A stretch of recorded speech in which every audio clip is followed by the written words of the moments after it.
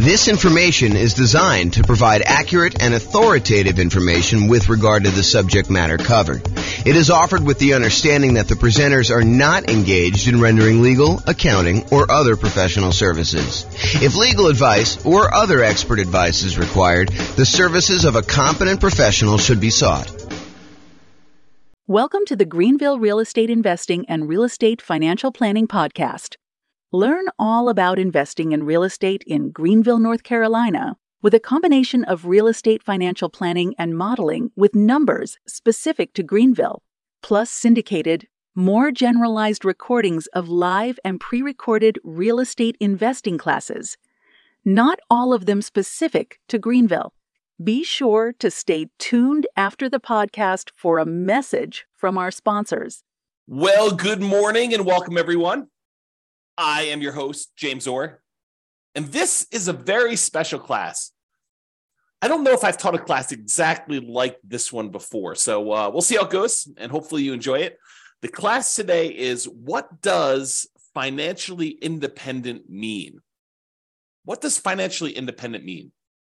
So let's give a little background about why I decided to do this class. So here's kind of where I'm at right now, what I'm thinking about. So many real estate investors, not everybody, but many real estate investors who have been owning real estate for the last, 5-10 years, maybe even longer, especially ones with very low mortgage interest rates. And the lower your mortgage interest rate, typically the faster you're paying down principal on your loan. So the lower your mortgage interest rate, the more principal you pay early on in the loan.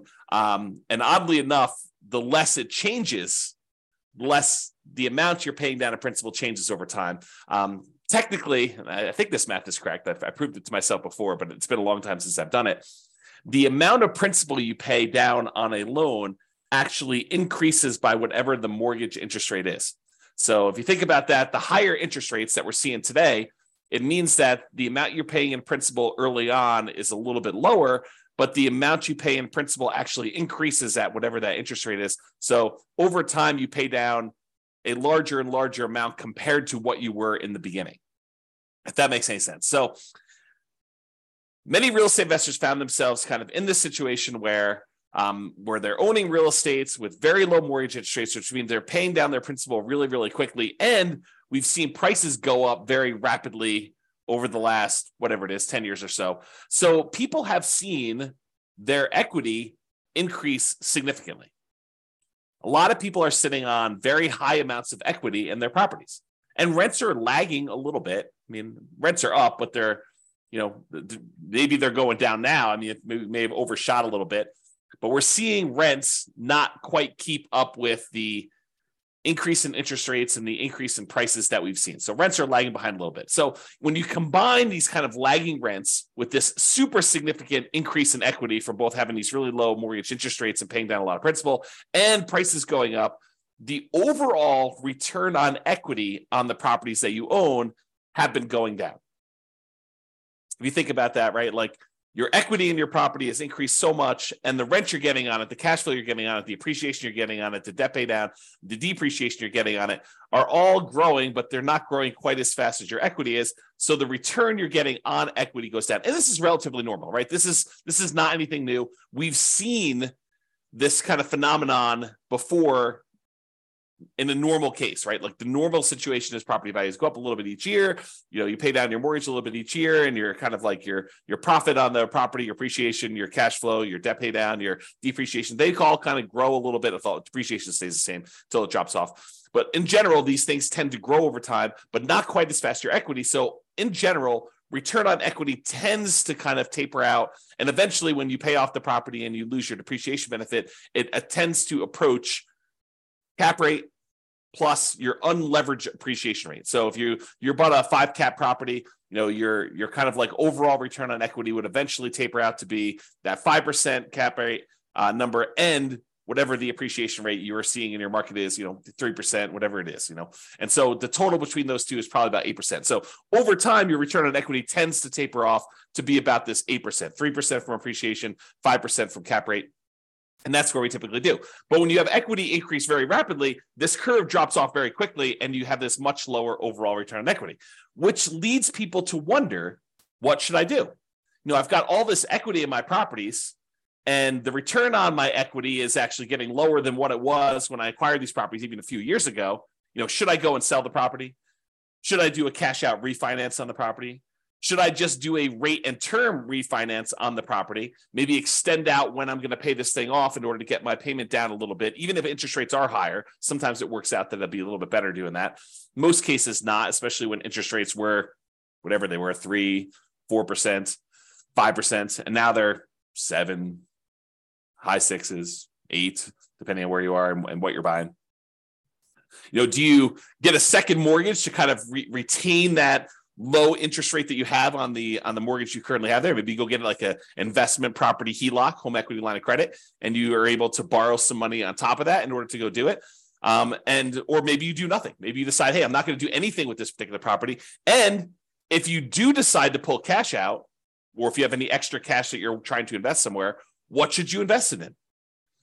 Should you go buy real estate? Well, buying now sure doesn't look like the deals that we had in the last decade or so, where interest rates were at all-time lows. Prices are high, interest rates are high, rents are lagging, making the cash flow on these properties less than amazing. And who wants to give up the cash flow on the property that you do have with these really low interest rates in order to go take on new properties that probably have worse cash flow?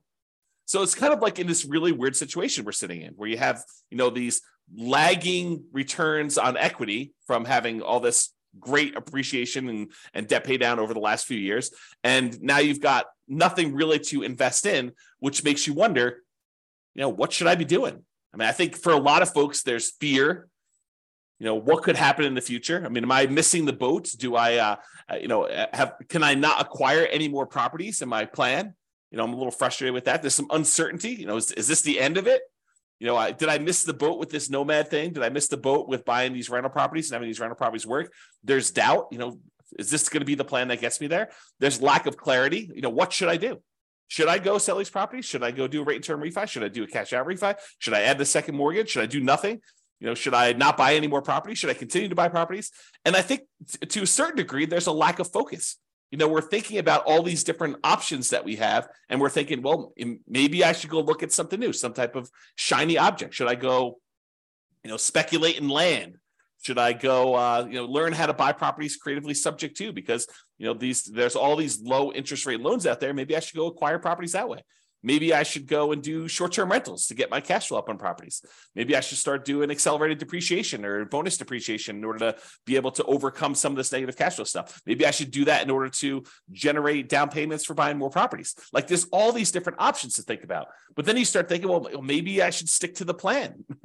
Maybe I should go and buy more properties so that I can use the equity I'm seeing in those, even if cash flow isn't amazing, to then go pay off, half of the properties that I keep.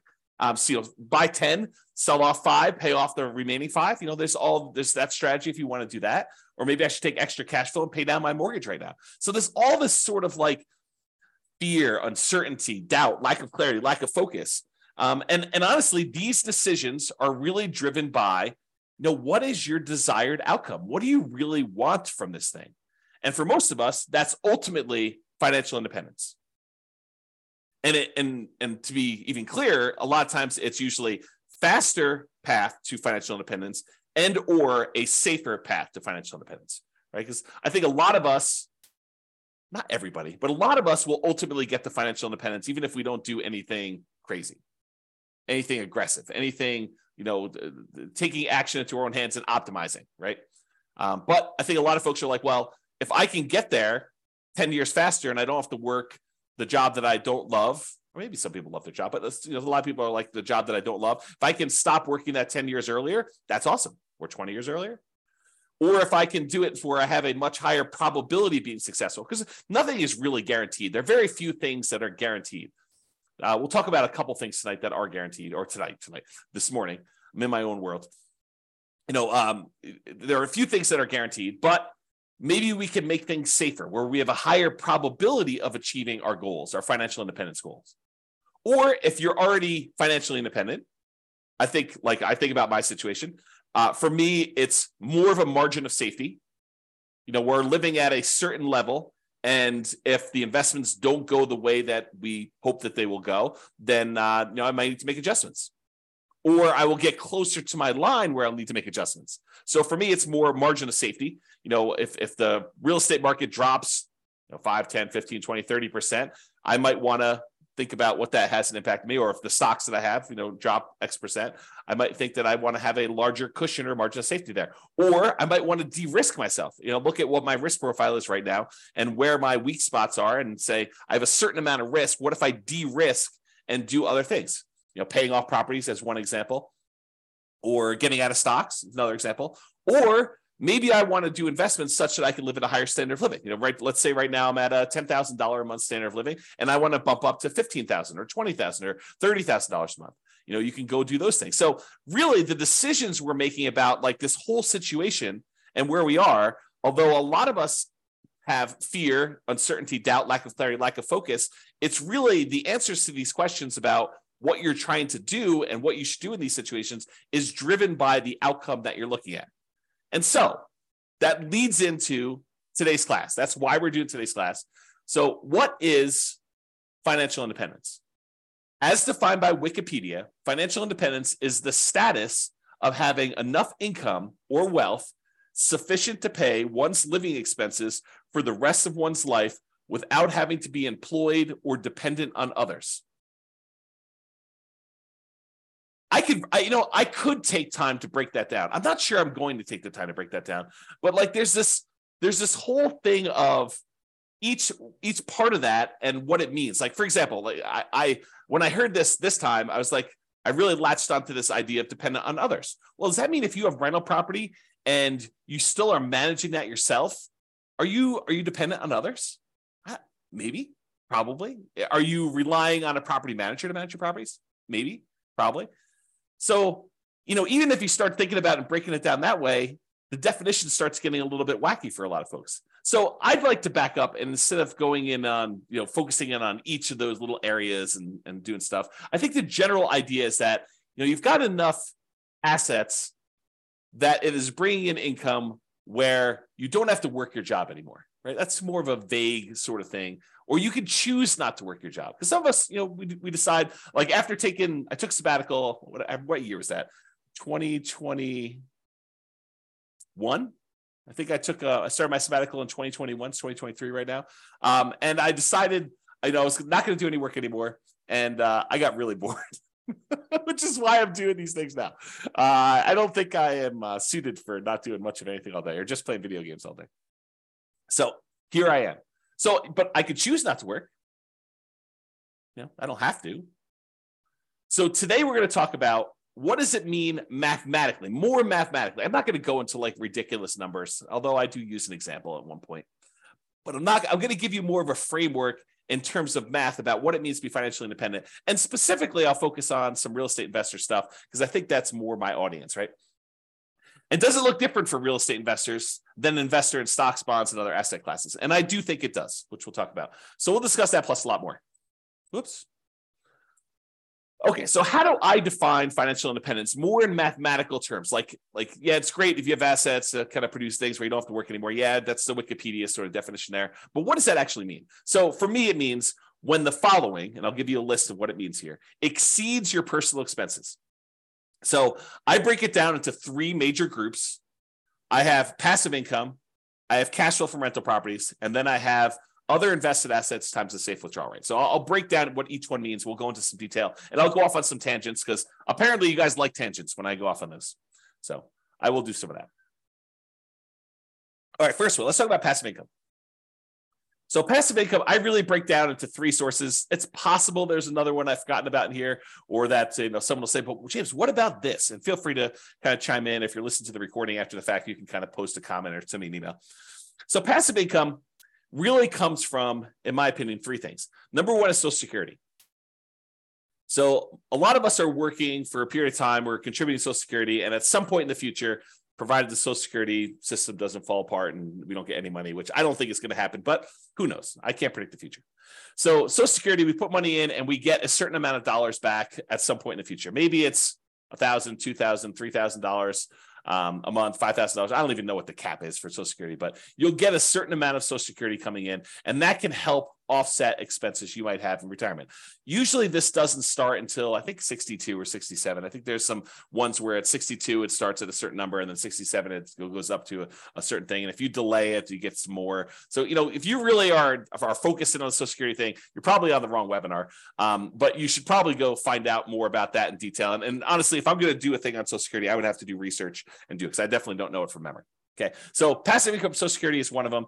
Passive income from pensions is another, which is similar to Social Security. In some jobs, you actually have a pension where you're contributing a certain amount of money for your paycheck. It goes into this centralized fund. And I'm oversimplifying all this stuff, right? I'm not an expert on pensions or Social Security or annuities, which is the next one. So pensions, you're kind of contributing from a certain job that you put money into a pension. The pension invests that money and they pay out a certain thing when you retire, and you get that thing.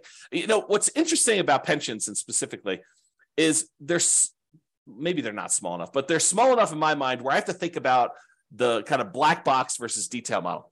And the black box versus detail model works like this. Sometimes it's helpful to simplify something down to a black box. For example, annuities as a black box would be, I put $100,000 into a black box and it pops out, $2,500 per year until I die. That's the black box. But what's happening inside the black box? Well, inside the black box is an insurance company. And the insurance company for an annuity, basically takes the $100,000 lump sum that you gave them, and they take that and they invest in things, stock markets, bonds, whatever they're investing in.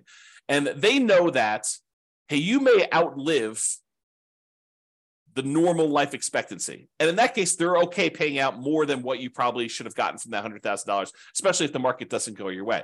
But there are going to be some people that did the annuity where they died early.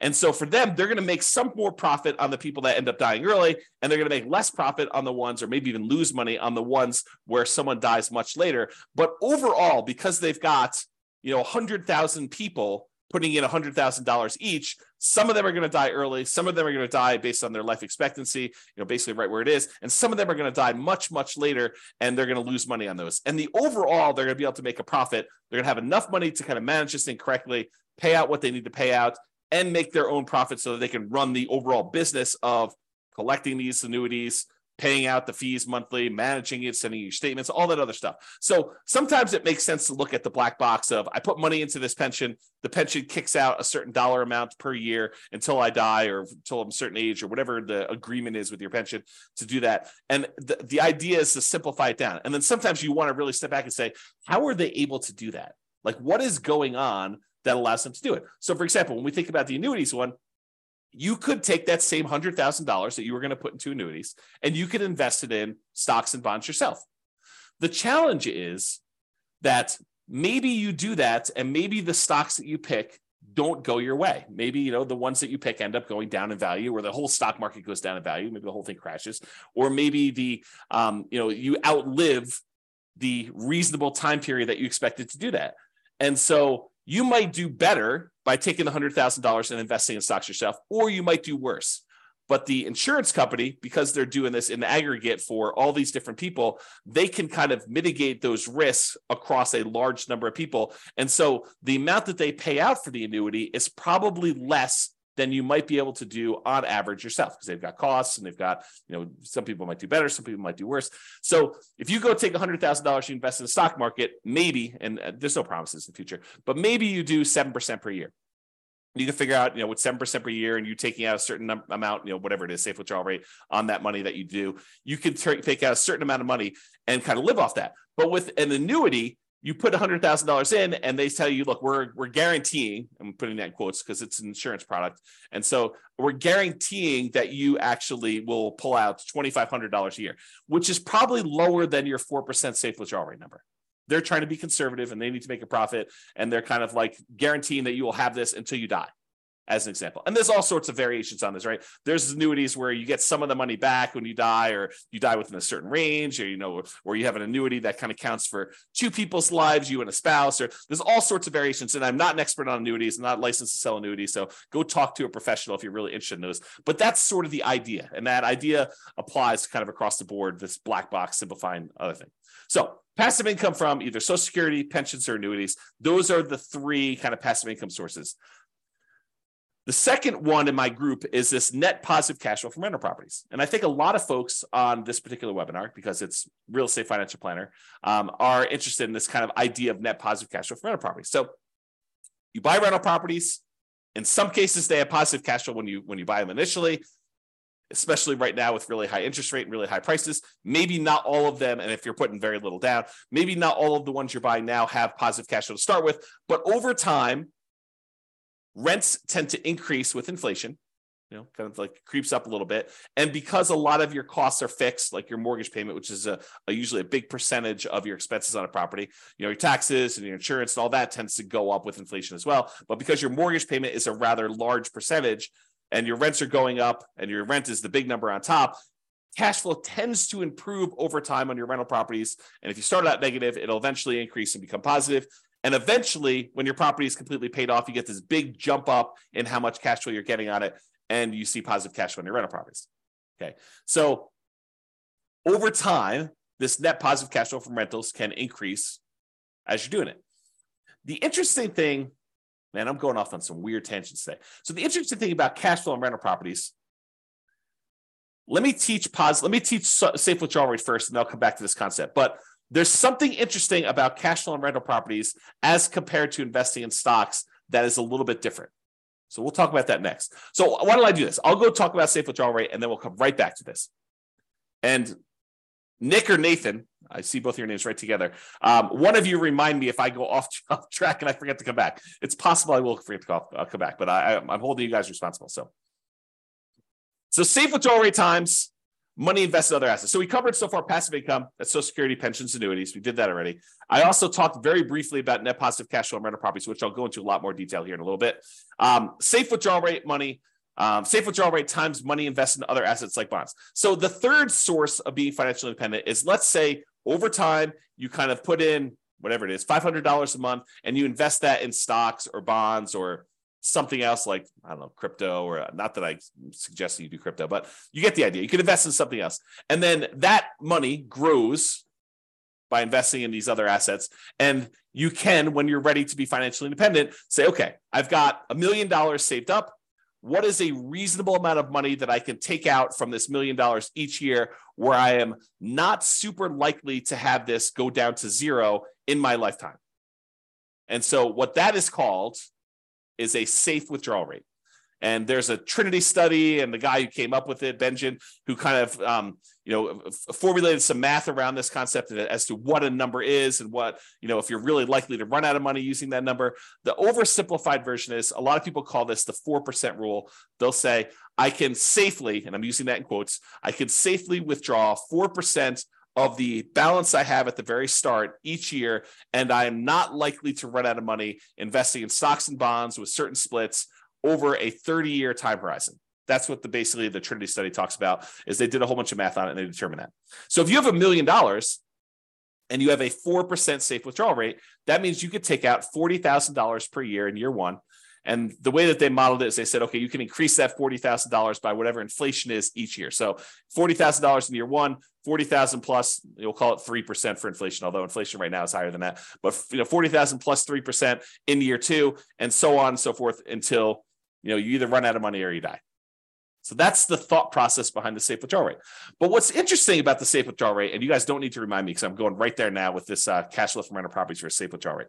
So what's interesting about the safe withdrawal rate is, we just talked about it. If you start with $1 million, you're getting $40,000 a year, 4% safe withdrawal rate out of your money. And depending on what the stock market does, in some years, you may only be taking part of what the stock market grew. So if the stock market grew 10% in that year, you made $100,000 on your $1 million investment, and you're only pulling out $40,000. In that case, you would never run out of money. If it did that every year, you wouldn't run out of money. You'd make $100,000 each year, you'd pull out $40,000, and actually it would compound, so it would grow more than that. But the idea is that you're always taking out less than it grew. But unfortunately, the stock market does not 100% of the time grow every year. Sometimes the market goes down. So imagine for a minute, you started with $1 million. You took out 40,000, you took out 40, let's do it this way. You started with $1 million. At the end of the year, you're going to take out your money. The stock market went down to $900,000. It declined by 10% that year. And then you took out 40,000. Now you're less than you had the year before. In fact, considerably less. You're at $860,000 when just a year earlier, you were at $1 million. Well, that's potentially problematic because even if it grows that 10% back, you're still going to be under $1 million at that point. And if you're going to take out another $40,000, your balance is going down. So some years the stock market will go up and you'll be fine. You'll take out less than what the stock market made. Some years the stock market will go down and you'll still take out money, which is potentially problematic, which is how you could potentially run out of money using this safe withdrawal rate thing. And why when they ran all their modeling and they said, okay, look, depending on when you started, the historical stock market data, in X percent of the time, whatever it is, 90% of the time, you have more money than you started. And 5% of the time, you actually ran out of money and you didn't have enough to do it. So you can look at these numbers and see what happens. And no one knows the future, so you can't guarantee that that's what's going to happen. However, here's what's different with rental properties. So let's say instead of having the $1 million and you're getting a safe withdrawal rate, you have the $1 million, but the $1 million is tied up in equity in your rental properties, free and clear rental properties. Let's say you own 4 free and clear $250,000 properties, and they're throwing off $40,000 a year in positive cash flow from all of them combined. Well, what's interesting about that is you're not tapping into the equity in the properties. Sure, property values can go up and down, and so your $1 million in equity could go up or it could go down. But really what's happening is that cash flow is being thrown off. You're not tapping into the equity or the principal, another way of thinking about it, in the rental properties. So in that way, it's a little bit, I don't know, I probably would say safer when you think about it that way. But there are some weird things that can happen even with that. So for example, let's say you've got this $40,000 a year coming in from your cash flow on your $1 million worth of equity in your rental properties. And you have your budgeting for your property taxes, your property insurance, your property management, vacancy, you're kind of budgeting for all those, maintenance on the property. But what you aren't necessarily budgeting for is capital expenses. You're not setting aside enough money so that when your $10,000 roof goes out in your property, that you have enough money set aside for a $10,000 roof. Your maintenance budget, you've included things like carpet and paint and, maybe replacing some appliances over time and, kind of like fixing some flooring in the kitchen and, maybe some, touch up paint here and there outside. Like you're not really budgeting for a roof. Some people would, but I think a lot of folks would not include that in their normal budget. So if you have a $10,000 roof come up and you were making $40,000 a year in cash flow, positive cash flow on your free and clear rental properties, what does that mean? Well, you could go and get like a home equity line of credit on these free and clear rental properties. Maybe you do on one property where you say, okay, I've got it's worth $250. What's 70% of $250? What is that? Probably 140 something. I don't know, whatever the math works out to be. So you take 70% or 75% of the $250,000, you get a home equity line of credit on that. And what you do with that one is you say, okay, look, if I have a capital expense like a roof, I could go ahead and put the $10,000 on the home equity line of credit. I've got a little bit of debt on that, and I've got to pay off that debt over time, but it allows me to make those payments on that debt over a period of time instead of having to say, I made $40,000 a year on this particular property, and now this next year I'm only going to be able to make $30,000 because I needed to pay $10,000 for the roof. That could be hurtful for you if you're using this to live on.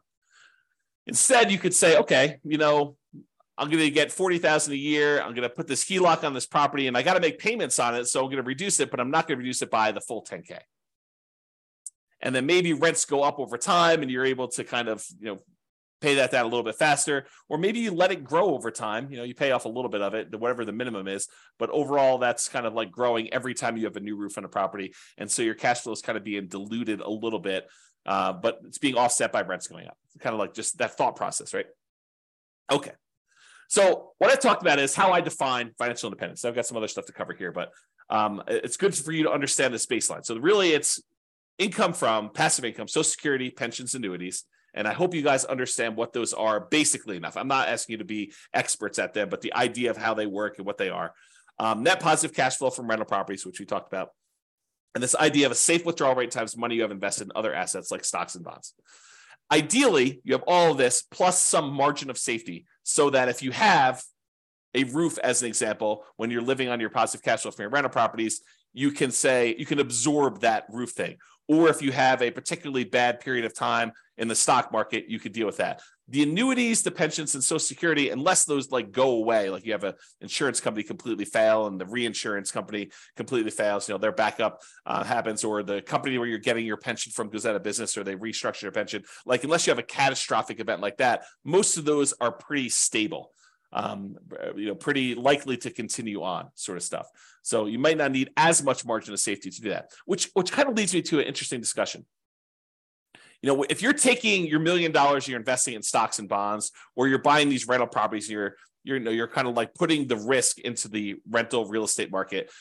Those are two different risks, right? Like you're investing your money in the risk of a rental property and the rental market doing well and rents kind of being where they are and all that stuff. And the other one, you're expecting, companies that you've invested money in to kind of continue to perform and do what they need to do so that you can kind of pull that money out. When you buy like an annuity, you are putting that risk off on someone else. So you're paying a premium for that, but you're putting that risk off on someone else. So if you're like a scaredy cat, if you got a big yellow streak down your back and you're like, I don't like any of this risk stuff, you could offset all of these risks. You're like, hey, look, these rental properties, they make me nervous.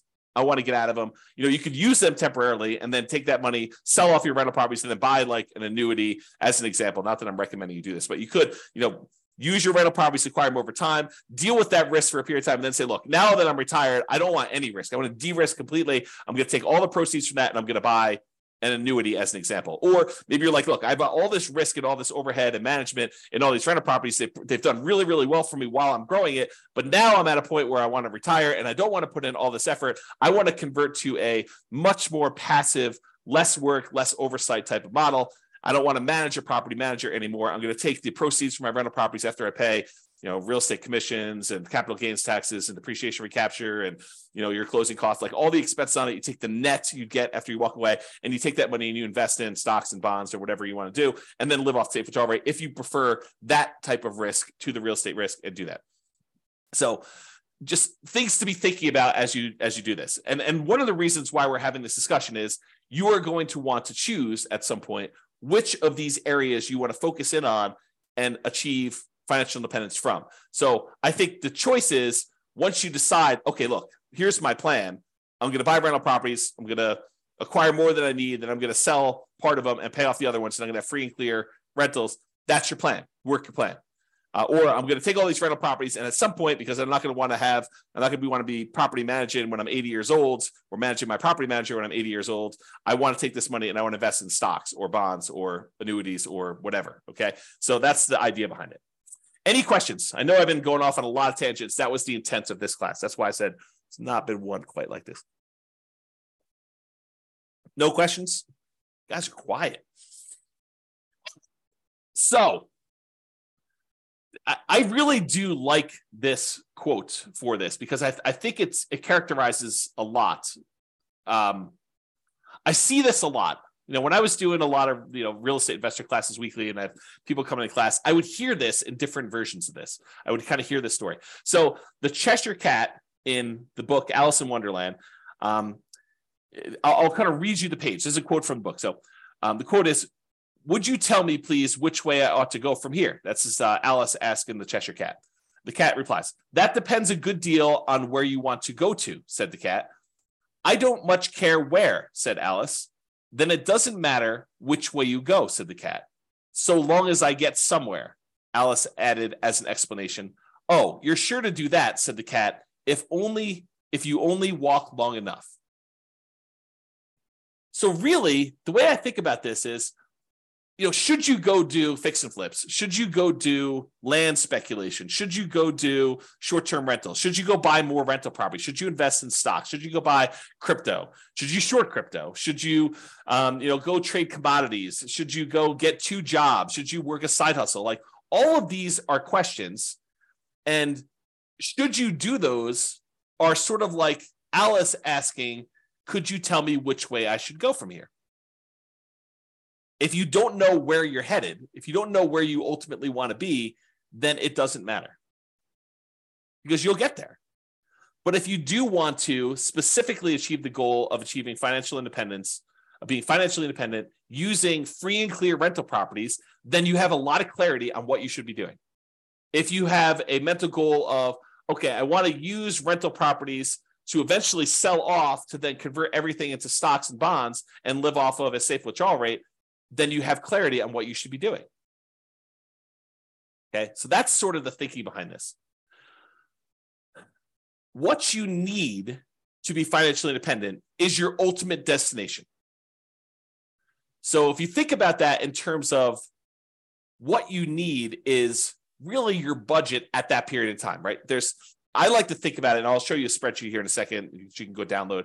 I really like to think about this as you have 3 different versions of your budget. There's your budget right now, like what your current living expenses are, what your savings rate is, what you're spending on all these different aspects of, your personal expenses.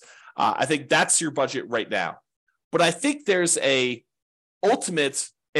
I could live the ultimate lifestyle, the ultimate retirement plan that I want to live at my full level, fully retired, fully funded retirement plan, that's what I would call your ideal target monthly income retirement, or ideal income in retirement, what some people might call Fat FIRE. FIRE is financial independence, retire early, for those that don't know. But Fat FIRE is sort of like you're living your ideal retirement lifestyle.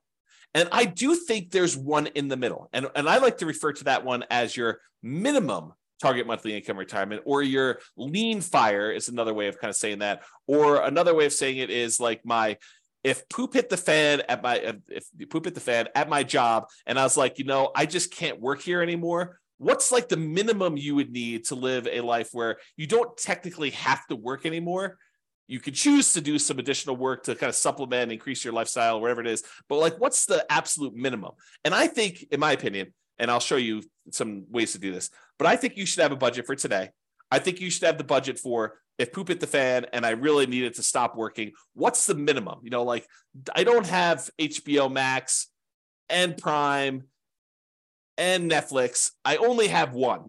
It's sort of like the kind of like take it down a level or two. I'm not traveling every 3 months. I'm traveling every year, once a year, like it's that sort of like minimum one for you. And it could be different, it could be I'm not traveling at all, right, for some folks, or maybe I sold my house, or I'm renting my house and I'm traveling all the time and I'm living in geographic arbitrage sort of situations where you're kind of living in a place that's got really low standard of living, like Portugal or Philippines or Thailand or whatever it is, Mexico. So you could kind of do that as your minimum target monthly income retirement. And then I think you need to do the budget for your ideal. And then once you know those, you say, look, if I'm doing my current path right now, this is what I currently have in assets and what they're producing for me. Here's my minimum. What would I need in assets? Like if I could kind of wave a magic wand, have my assets be supporting me in this lifestyle, what do I think that would look like?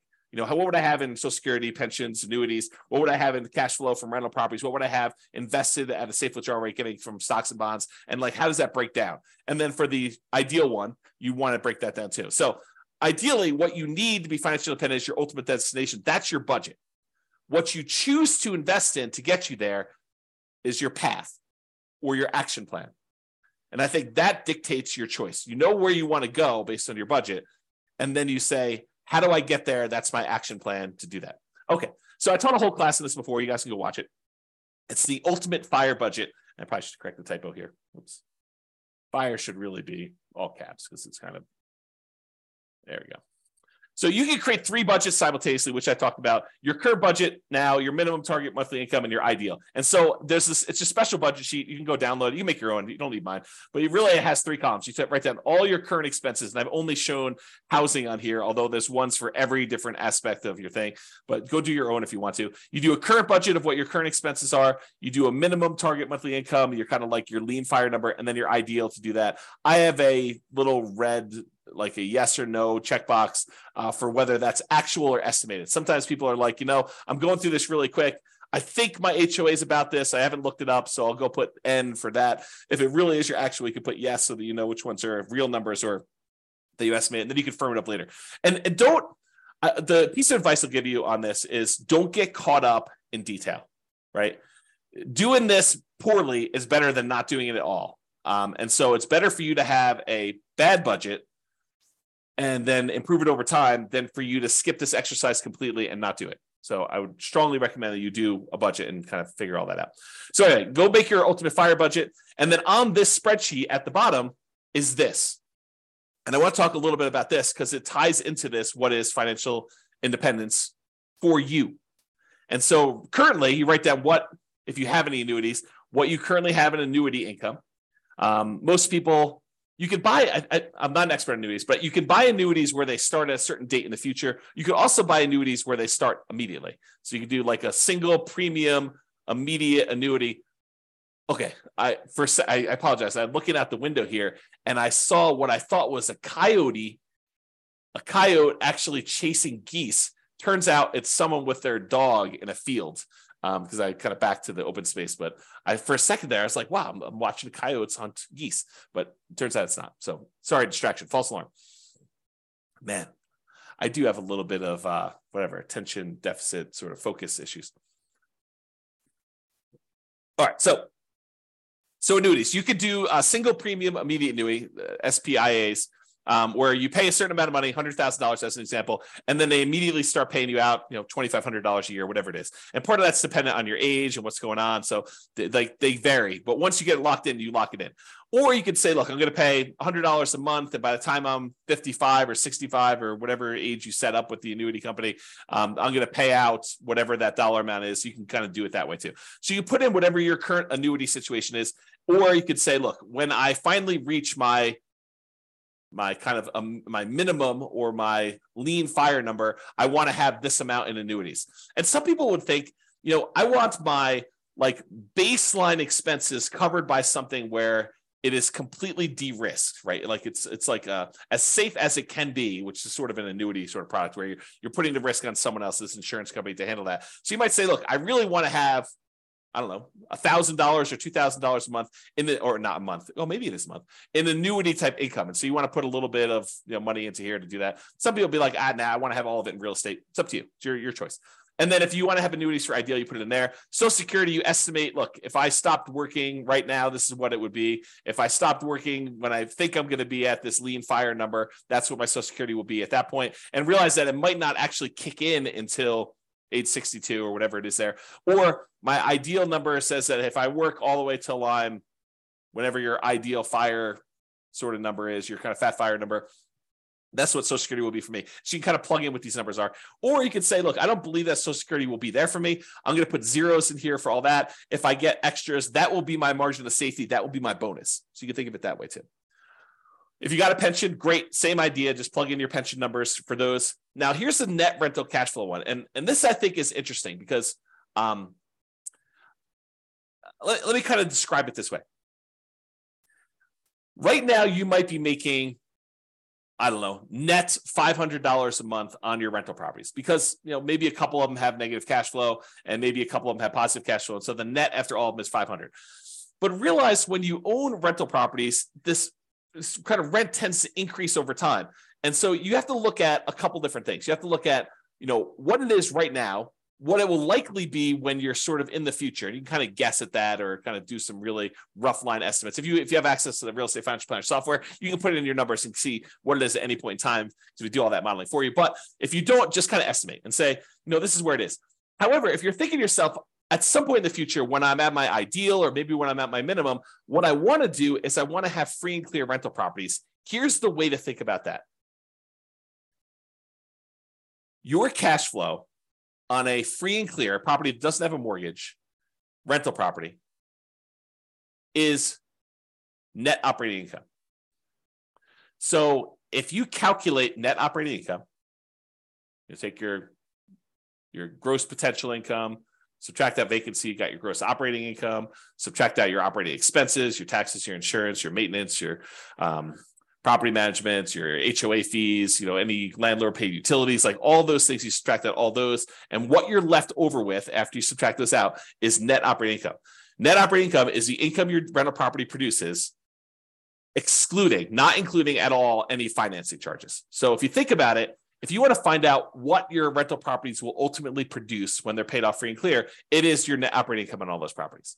So if you made a little spreadsheet and says, okay, here's the 6 rental properties I have, I'm probably selling these 2 off at some point because they're kind of like not ones I'd want to hold in my portfolio long-term. Because I think sometimes we buy properties for strange reasons, because this one cash flow is really great, or I had this before I got married and so I converted it to a rental, but it's kind of a weird property. It shouldn't really even be a rental property. It's sort of like one I just happen to have. And so maybe I want to get rid of that one, or maybe that's the best one and I'm going to keep that, all these different reasons for selling and not selling.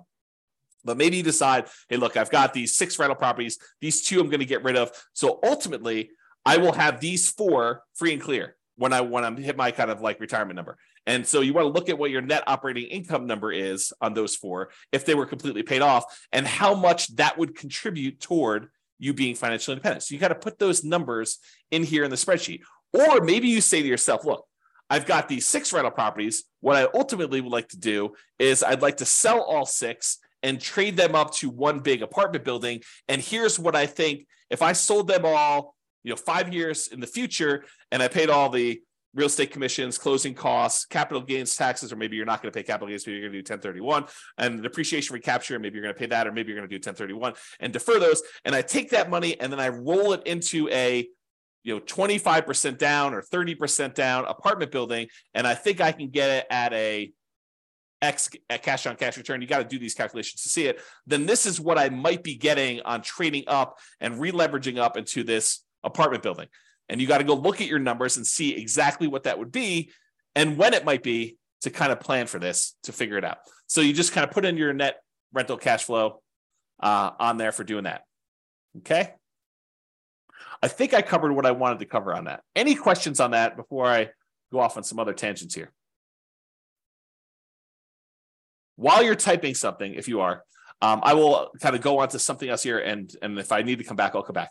So what the spreadsheet is designed to do is, because a lot of times we know these numbers, I said, let's go ahead then and solve for how much extra money you would need to support yourself. So the thinking in the budget, if you're going to go fill out the budget, at least my version of the budget, you go make all your budgets for your current, your minimum, and your ideal, and it kind of calculates all of your expenses for any of those 3 situations.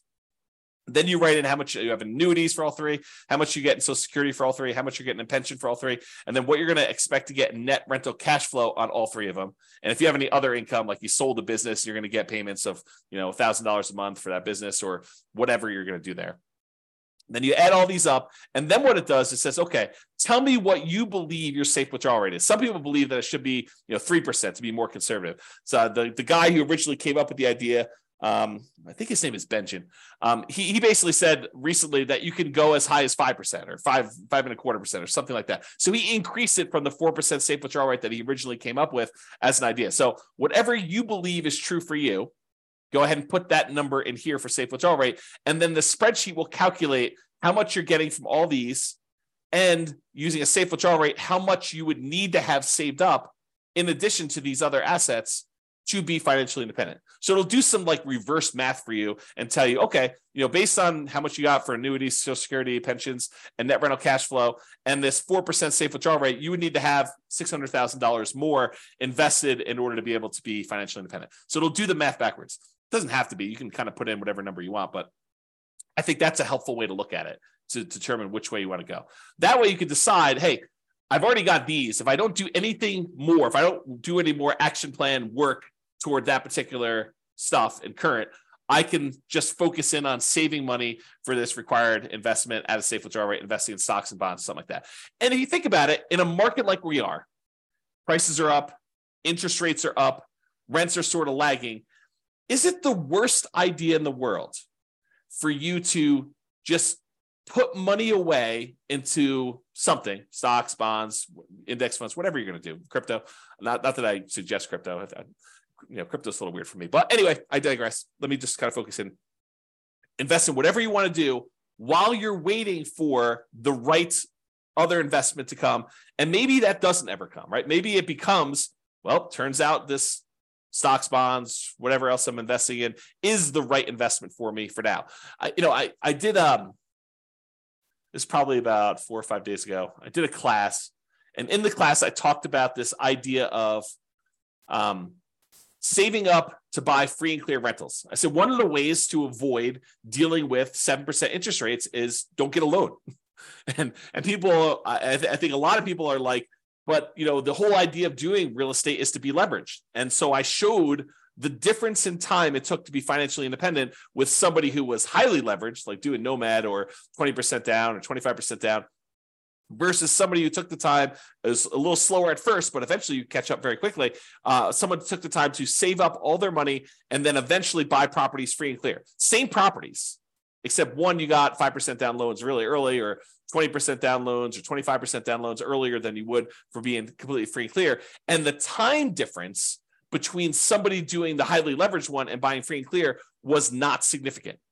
It was a little slower, but it was not significant. And honestly, it de-risks you, or it changes your risk, because a lot of times you're investing in something else, stocks, bonds, or something else, while you're waiting to buy this property free and clear. But eventually you buy the property free and clear, and it's not that much longer. Like if you think, oh, it's going to take me twice as long. Nope. And depending on your city and the characteristics of your properties, it could be not that much longer at all, like a few years. Okay. So the reason I say that is this. So let's say you're like, okay, in the meantime, I will hoard my money and I will start saving up for a free and clear property. But inevitably, here's what's going to happen. At least I think this is what's going to happen for a lot of you, is you'll be saving, you'll be working toward having enough money to put, to buy a property free and clear without a mortgage at all.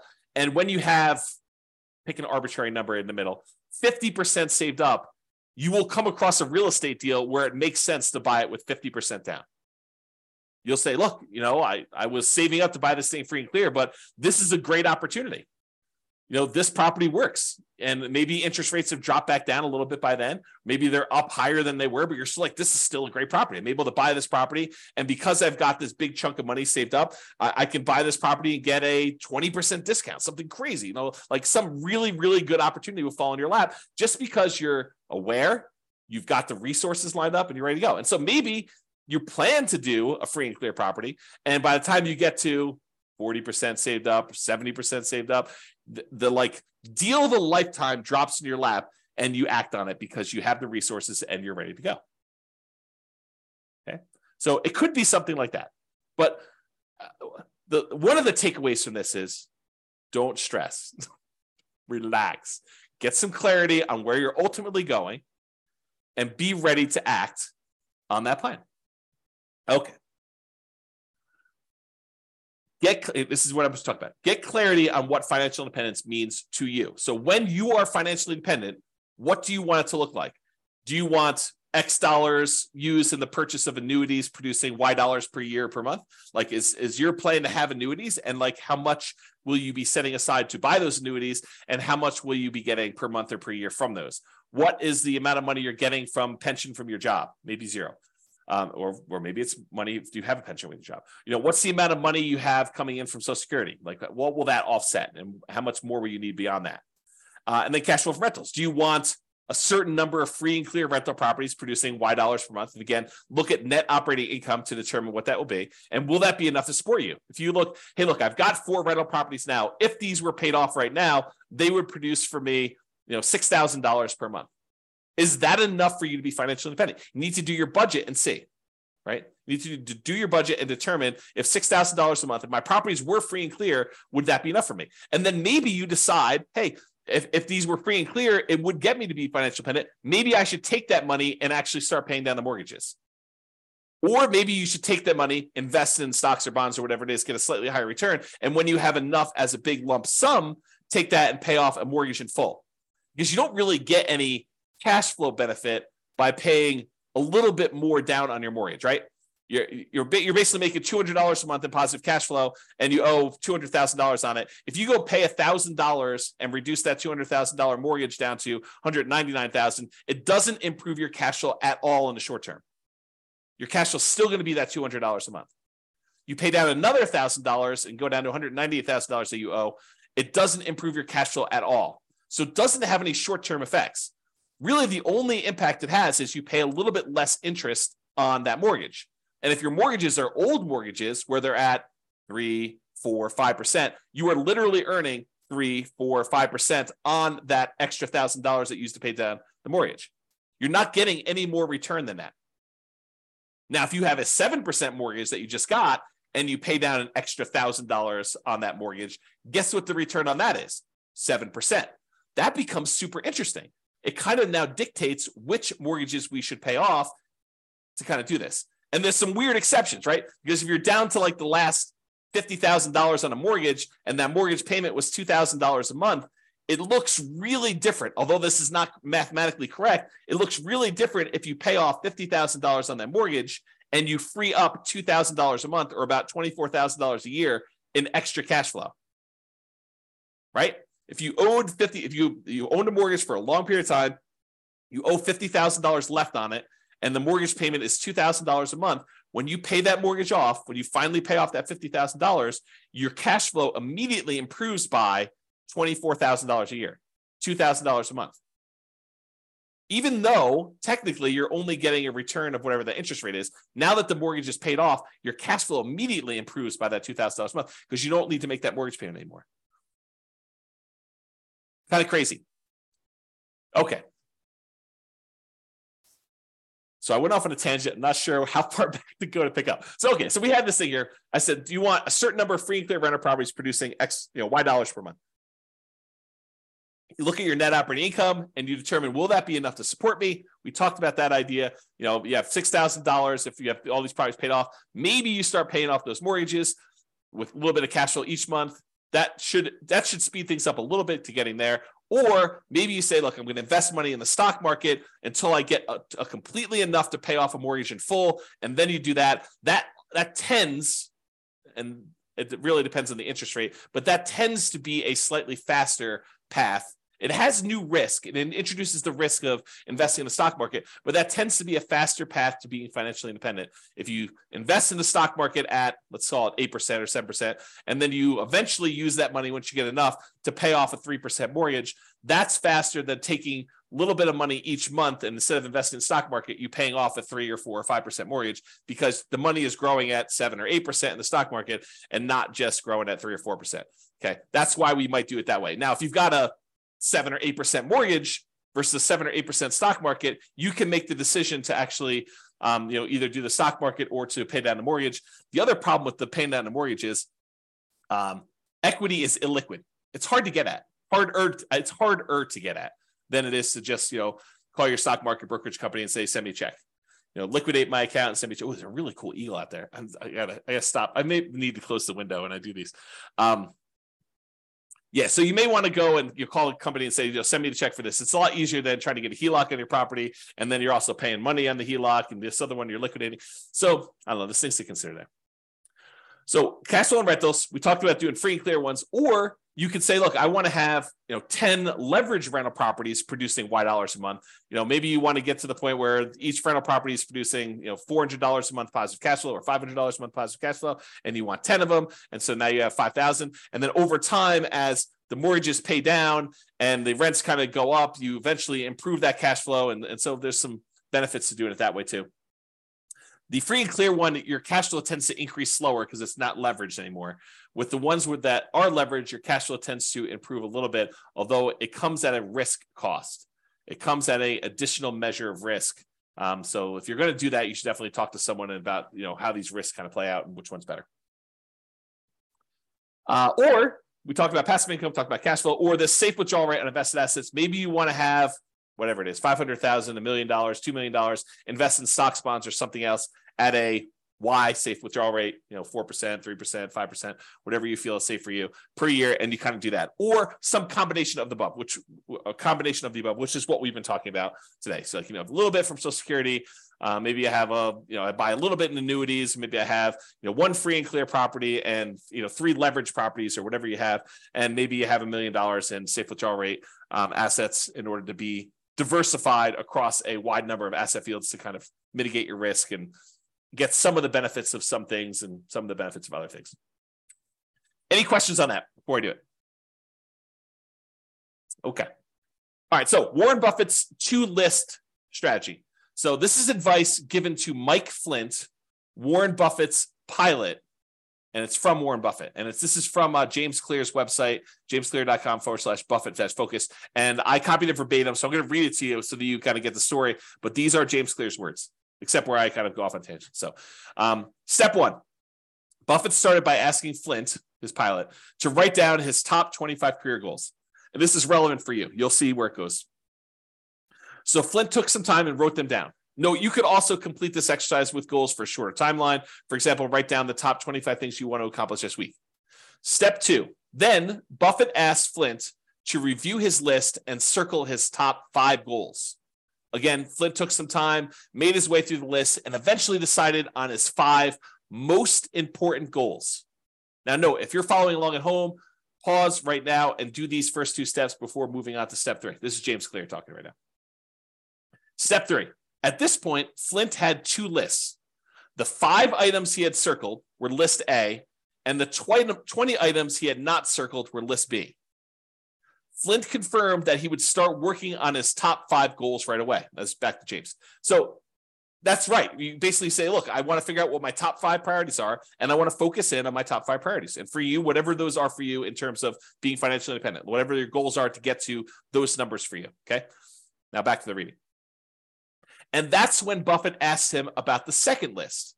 And what about the ones you didn't circle? Flint replied, well, the top 5 are my primary focus, but the other 20 come in a close second. They're still important, so I'll work on those intermittently as I see fit. They are not as urgent, but I plan to give them a dedicated effort. And it's back to me now. And so you think to yourself, yeah, that's great, right? Like he's going to focus on the top 5. And, if he can easily knock out number 7 on the list or kind of put a little time in because it happens to be convenient to do number 7 right now, that's great, right? Not so fast as we continue reading. To which Buffett replied, no, you've got it wrong, Mike. Everything you didn't circle just became your avoid at all cost list. No matter what, these things get no attention from you until you've succeeded with your top 5. The thinking is, I'm done reading. The thinking is we tend to think of these other 20 things, these shiny objects, as those seem pretty important. I mean, they're not like my most important things. They're sort of like the, should I flip land, or should I, go do a fix and flip, or, should I go think about buying properties creatively? I mean, if that's your top 5, great, go do it. But if that's like your number 7, or I want to think about maybe doing this other little thing that might be a distraction, but it seems kind of important to do right now, no, those are the ones you have to ignore. You really need to focus in on just the top ones. Don't mess around with the other stuff at all. So here's Warren Buffett's advice applied. I'm also currently reading, got to make another typo.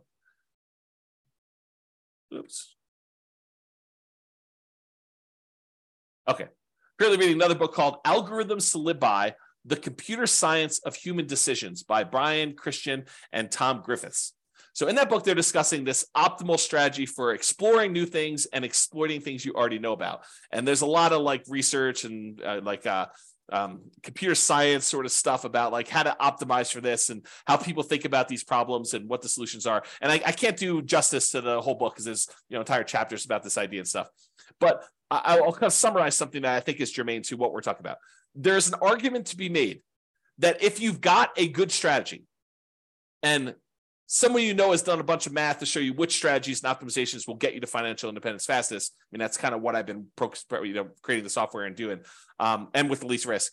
Then perhaps you should avoid all these other weird things and consider kind of like the shiny objects as part of that second list that Buffett talks about, the kind of 20, the avoid at all cost list, and just focus in on the ones that you know will get you to financial independence fastest and with the least amount of risk. Once you decide what that needs to look like for you, focus in on achieving those with that stuff, okay? And avoid this kind of exploring new things stuff because it's really a distraction.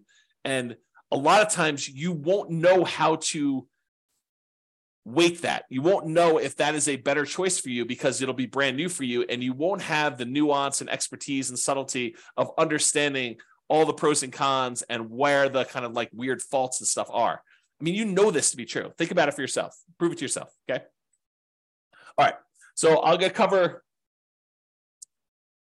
to cover this idea of primary residence being paid off as it relates to this financial independence topic, because I do think this is an interesting example that applies to other areas. It's not, you might think I'm just talking about primary residence and whether or not you should pay it off, but I'm not. I'm talking about a whole bunch of other problems that appear like this, okay? So let's talk about this. So should I pay my primary residence off? And if so, that may significantly reduce what you need to be financially independent. And I'll explain to you what I mean by that. So let's look at an example. Imagine for a minute there's somebody who has $1 million saved up in stocks. And in addition to that, they have a couple of rental properties where the total amount of their net cash flow after all their expenses is $1,000 per month. So not an amazing rental portfolio, but $1,000 a month, a healthy rental property portfolio, and net positive cash flow after property management, taxes, insurance, maintenance, like all that stuff. It's $1,000 a month coming in from that. And they've got this $1 million invested in stocks somewhere. And they have an owner-occupant mortgage, a property that they live in for about $1,500 a month. That's the monthly payment on it. And they have about 15 years left on it, and they owe about $200,000 on it. Also happens to be at a 4% mortgage, which it doesn't really matter that much, but you get the idea. So it's an owner-occupant mortgage, $1,500 a month payments. They have 15 years left to pay it off and $200,000 left on it. It's at 4%. Their personal expenses to live on, including that mortgage, is $60,000 per year. So they have a personal expense of about $5,000 a month. $3,500 of it is for non-mortgage expenses. And then $1,500 of that $5,000 is their personal mortgage payment. Okay. That's how it's breaking down. So should they pay off their mortgage or not? That's the question. And I would prefer it if you thought about it from your kind of like where you are right now before you hear my answer, and you decide, does it make sense for them to pay off their mortgage? Feel free to include your comment in the chat, or if you listen to the recording afterward, just kind of think to yourself, should they pay off their mortgage in this situation or should they not? Okay, so let's walk through kind of like the two situations here, and I'll kind of throw in an additional one here.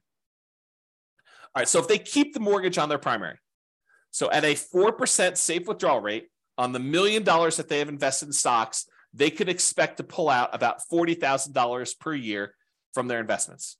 So just by having that $1 million invested in stocks at a 4% safe withdrawal rate, they can actually generate about $40,000 per year in income on that. Plus, they have that $1,000 per month in cash flow on their rental properties. So they have about $12,000 in cash flow on their rental properties per year as part of their kind of like income. So between $40,000 from the stocks at a safe withdrawal rate and the $12,000 in cash flow for the year, they have about $52,000 per year in income. But they have $60,000 per year in expenses. So technically, they're not financially independent, right? They need $60,000. They got $52,000 a year achieved. So they're 86.7% of the way there. So if they don't do anything, if they don't pay it off, they're not financially independent. However, what if they do pay off their primary? So they take $200,000, which is how much they owe on their mortgage, and they remove that from the stock market account, and they say, okay, I'm going to take $200,000 of the $1 million I've invested in stocks and bonds to reduce my personal expenses by that $1,500 a month payment. So this is not valid math, but I'm going to show you what it feels like to them. Okay. So this is not the way you should do this math, but it's sort of the way it feels. So what they basically did is they said, I have $1,500 a month in payments times 12 months is about $18,000 a year. So it looks like you put in $200,000 to pay this things off, and you get $18,000 per year as a return because you'll no longer have that $1,500 a month payment, the $18,000 a year. If you pay $200,000 as investment, that works out to be about a 9% return on their investment. Math is not actually right, but the idea is how it feels. Okay. So it really is earning the mortgage interest rate of 4%. That's technically the right math, but it feels like they're earning $18,000 because they get rid of that $18,000 in payment. So now, once they do that, instead of having $1 million invested, they now have $800,000 invested at that 4% safe withdrawal rate, which generates them $32,000 per year in income. 4% times 800,000 is $32,000 per year. Plus that $12,000 per year in cash flow on their rental properties. That gives them $44,000 per year in income between their safe withdrawal rate and the rental property cash flow. Everyone follow me? Anyone lost? Good. If you are, let me know. But now, instead of having those expenses be $5,000 a month, which is what they had if they had that mortgage, now their personal expenses are only $3,500 a month since the mortgage is paid off. Still have taxes and insurance. That's part of the $3,500. But the mortgage part of it is $1,500 a month. Okay. Times 12 equals $42,000 per year. So now their personal expenses are $42,000 and they're generating $44,000 from their investments. So now mathematically, they're financially independent by a little bit. They got $2,000 a year extra to spend, which is interesting, right? Because now you think to yourself, man, that was kind of crazy because if they kept the mortgage, they're not financially independent. If they get rid of the mortgage by paying it off, they technically are. Craziness. Okay. Now there's a third option. They could choose to not pay off the primary residence, keep the $200,000 invested, but just pretend, just arbitrarily, I am financially independent, even though mathematically you don't meet the definition, right? We're financially independent. We're not going to work anymore. They would be withdrawing higher than their 4% safe withdrawal rate from that $1 million, right? Because they're short. They're short by $8,000 a year because they were making $52,000 a year in income, and they're short and they need $60,000. So for a while, for 15 more years, they're pulling out an extra $8,000 per year from their stock market portfolio. So they would be withdrawing higher than that 4% safe withdrawal rate. Okay, but that's only happening until either number one, their mortgage is paid off completely 15 years later, or two, cash flow in the rentals increases enough that they eventually qualify as FI. Because remember, they're making that $1,000 a month in cash flow. Let's say that's from 4 properties that are leveraged. Well, next year, they might be making, $1,200 a month in cash flow. And the next year, they might be making $1,400 a month. And the next year, they might be making $1,600 a month. So eventually, you get to the point where the extra money coming in from rents kind of creeping up slowly over time on the rental properties, and the expenses creeping up, but not quite as fast. That extra cash flow that they're getting will eventually cover that $1,500 a month mortgage. It may take a while, but they could do something like that, where you sort of I've been calling this chillaxing into retirement. I used to call it coast fire, but someone else used coast fire to mean, when you have enough money that if you don't add any more, then eventually you become financially independent if you just kind of work your job and spend all your money. I can't use coast anymore. So I've been calling it chillaxing into financial independence, where you kind of have these kind of like assets that you're not technically there, but you stop working anyway, because you know that eventually something is going to happen that'll make you financially independent. For example, if 2 years from now, you have 2 years left on a couple of investment property mortgages, and you know that they're going to be paid off. And at that point, your cash flow is going to improve by $3,000 a month. And you're like, hey, look, I've got enough money to get me from today to 2 years from now when those properties are free and clear. And when they are free and clear, then I'm going to be financially independent. Couldn't you stop working the 2 years earlier? Because you know you're going to get there in 2 years. I mean, the properties are going to pay off, right? And then you're going to have enough. So you could sort of chillax. That's like another example of this, as I mentioned at the beginning. This is like a kind of case study, but it's wider breadth. It applies to more than just this exact example. Okay. So I don't know, just something to think about there. Another kind of thought process, and I'm getting toward the end here in the presentation. If you're 110 years old and you have $1 million saved, do you really need to keep a 4% safe withdrawal rate at that point and only spend $40,000 a year? And I would argue probably not. right? If you have $1 million, you probably don't need to limit yourself to $40,000 if you're 110 years old. And so I've done the extreme case. At some point, you come back and say, well, what about 109? Well, probably same answer. What about 108? And if you keep coming back enough, eventually you get to the point where you're like, I don't know where this is for you, but there may be a point at 50, 60, 70, 80, 90 years old where 4% no longer applies to you. And that's for something for you to think about. The Trinity study, which is where we got that safe withdrawal rate math originally done for, was a 30-year time period. That's what they were planning based on. And many of the results had you end up with more money than you started with. In some cases, a lot more money than when you started. However, there were a small percentage of times when you ran out of money over 30 years. And that's where they're trying to find that kind of sweet spot for a kind of safe withdrawal rate. Okay. And we don't know the future, right? 4% over the next 40 or 50 years, 4% may prove to be way too conservative, or it may prove to be not conservative nearly enough. You may have been at like a 2% safe withdrawal rate over the next 50 years. We don't know the answer to that. And that's sort of the discussion we had where we talked about this idea of annuities, where you lock in a fixed dollar amount and then it's up to the insurance company to deal with that risk. It is off of your plate if you decide to do that. Or we talked about the rental properties and how you're technically not spending the principal. You're kind of only spending the fruits of the asset, the kind of like the cash flow portion of it. And you've got the equity all kind of like saved up there. And then we talked about that roof and how you might need to tap into it for different things. So all these things are kind of related, just kind of things to think about. All right, I think I have 2 more slides after this, or this one and one more.